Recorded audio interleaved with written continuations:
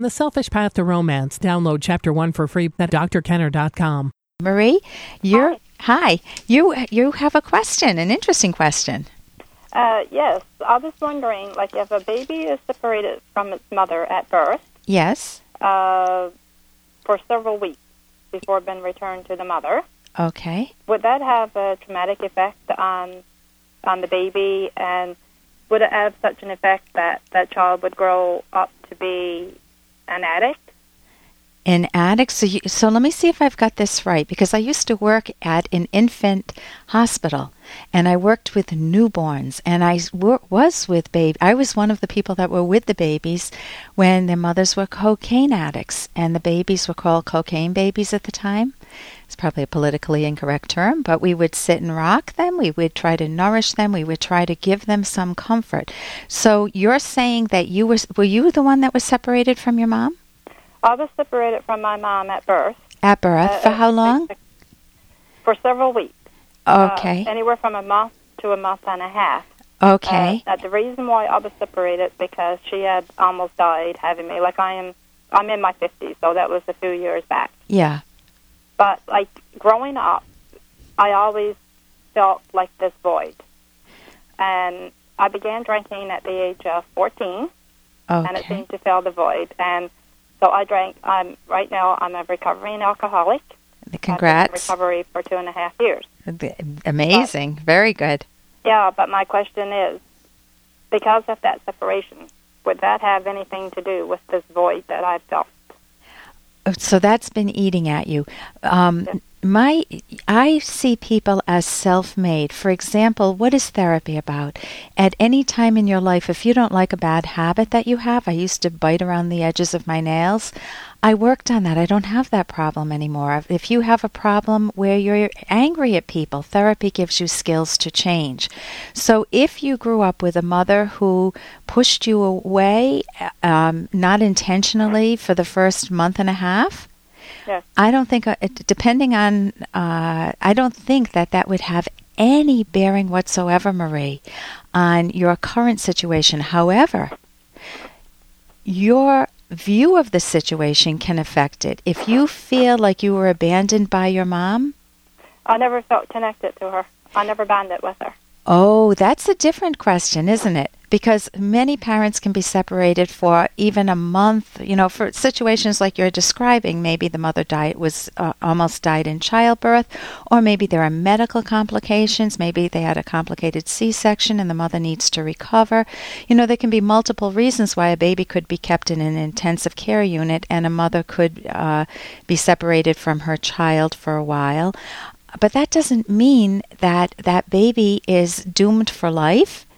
But however, if you came back and your mother had the view of you, what feeling do you get from your mother? If you could put it into words, what is the feeling and what would it say, Marie? Well, I know that she loves me. Okay. And that she loved me, but like she was not connected with me emotionally. Yeah, so that's when you love somebody. Love is an emotion, isn't it? Like I didn't get any hugs or kisses, or I didn't hear that. I didn't used to get any hugs or any kisses, from her. Like she took real good care of me. Like she was a good mother that way, but she was detached emotionally. Okay, so what is one of the most that to me sounds like a horror movie. If I live with my husband, and man, he fed me. There was a good meal on the table, but he never hugged me. He never caressed my face. He never put his arm around me. What type of a marriage is that? Hey, I got to interrupt this because we've got to pay some bills. 30 seconds, that's it. A very quick ad, and then Ellen will be back. Romance. I wish I knew more about what girls want from a relationship. Boy, I wish I knew more about what I want. Where's that ad I saw? Here it is. The Selfish Path to Romance, a serious romance guidebook. Download Chapter 1 for free at selfishromance.com and buy it at amazon.com. The Selfish Path to Romance. That is interesting. He never caressed my face. He never put his arm around me. What type of a marriage is that? You didn't have the nurturing, which is what I'm hearing. That your mother, do you have other siblings? How many? 2. 2. Older? Yes, a lot older. A lot older. So you were a surprise baby? Yes. And you think she had some feelings around getting pregnant and having you? I don't know, but I know with one of my siblings that she didn't feel connected to her either. Like, we knew that she loved us. Yeah. Like, but she didn't used to express it. She didn't express it. No. So I don't know what kept your mother from robbing herself of the value of having 3 children or her children. But what you want to get that nurturing somewhere. And I know when you feel that emptiness, yes, alcohol in quotes, please don't quote me out of context here, works. It makes it so you don't think about things so deeply, but not thinking about things so deeply doesn't help you solve the problem. So what I'm hearing is that you are hungry for that wonderful emotional connection that you missed throughout your childhood, Marie?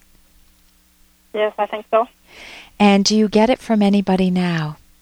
Well, I'm married and I have 3 grown kids, and I have a granddaughter and that now. But I'm still, I still feel like that I missed something that I should have had. Yeah, go ahead, tell me. Yeah, like growing up, it was like I had this void that, and that's what I felt all the time. It's like I was the void, really. You were the void. Yeah, it was like I had this void. That's what made me who I was. I was this void. Like I really felt like there was something that I was born without. Okay, so you can either keep that view or you can write the word void on a paper and decide whether you want to go through life with that on you or to rip it up, rip it to shreds, and fill that void with things you enjoy, whether it's your sisters, if you do enjoy them. If you don't, they don't get to fill your void.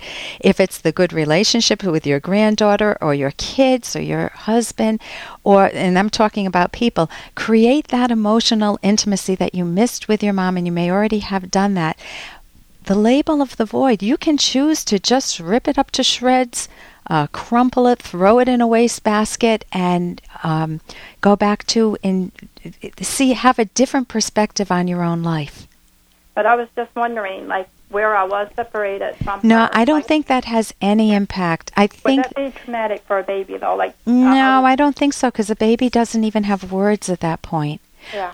So I think what she did later on was much more serious, which is that she didn't emotionally nurture you. Listen, thank you so much for your call. Thank you. You're welcome, Marie. And here's a little more from Dr. Kenner. Makes you miss out on what's really important in this life. What are you talking about, John? Been a good father. Sending presents doesn't make you a good father. Sending presents doesn't make you a good father or a good mother.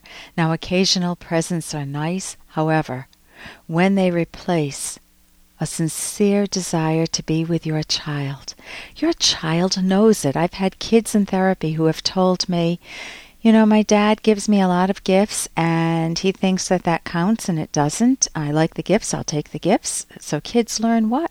What lesson is being taught? It's being taught to work people for gifts. Not very good. If you want a dynamic relationship with your child, listen to them. It doesn't mean you agree with everything. It doesn't mean that you can't say what you want to say. You need to learn to know how to say it. Listen to them. What do they enjoy? What do they like? What was their day like? What is their thinking like? Could you help them along with their thinking by asking questions, or cherish something that they maybe they thought very well about a problem they were having with a friend, and you just sit there and say, man, you really thought this through. They're going to feel good. They're going to feel more connected with you than any gift would ever connect, than you could achieve with any gift. For more Dr. Kenner podcast, go to drkenner.com and please listen to this ad. Here's an excerpt from The Selfish Path to Romance by Drs. Kenner and Locke. Molly, a 62-year-old housewife, and her husband Bill were living the high life together until one day Bill died of a heart attack. Molly was shocked to discover that they'd been living on borrowed money and that Bill had left her penniless. She had no clue about their financial situation. She had to go to work at minimum wage just to make ends meet. In this case, Bill's motives were not to protect his wife from financial responsibilities, but to protect her from his deceit. Protecting a loved one from basic knowledge needed to live, especially finances, is not a benefit. It leaves the, in quotes, protected partner feeling psychologically dependent on the knowledgeable one for basic needs, and is often used as a means of control rather than as an expression of love. You can download Chapter 1 for free at drkenner.com, and you can buy the book at amazon.com.